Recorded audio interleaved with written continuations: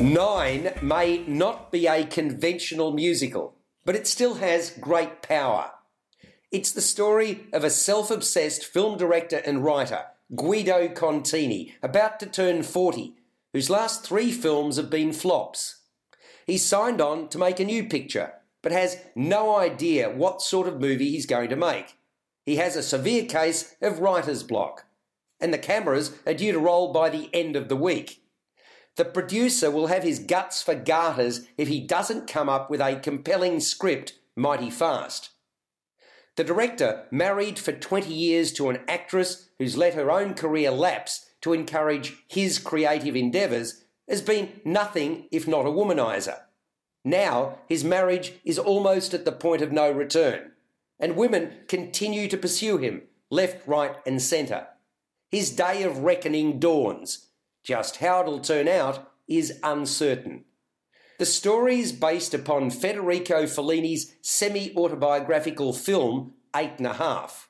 With music and lyrics by Maury Yeston and book by Arthur Koppert, this production is directed and choreographed by Michael Ralph, his first foray with Stage Art, who produce 3 main musicals each year. The musical director is Nathan Furman. The cast is made up of 14 women and 2 males, Contini about to enter the 5th decade of his life, and him as a 9-year-old boy. The performances are strong and inviting, ably led by Anthony Scundi as the adult Guido, a torn and at times forlorn figure. Alana Tranter impresses as his wife Louisa, who knows her man all too well and will only take so much more of his shenanigans. Rachel Bronca steals the limelight early on as the vixen imploring Guido to divorce his wife, just as she's about to do with her husband, so the pair can be together. And Courtney Glass as film star Claudia comes into her own in the second act when she tells Guido he's never understood her and she won't play the same role for him a 4th time. In this era of the Me Too movement, we're much more aware of the importance of casting strong and powerful female roles.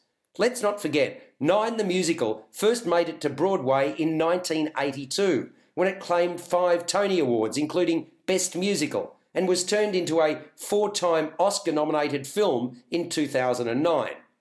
I found it fascinating to witness the show again against this quantum shift in public sentiment. It holds up well. It's playing at Chapel Off Chapel in Paran in Melbourne until the 3rd of November 2018. Subscribe to the full podcast at Audioboom, Stitcher and iTunes, or your favourite podcast distributor. This has been another quality podcast production from Bytes.com.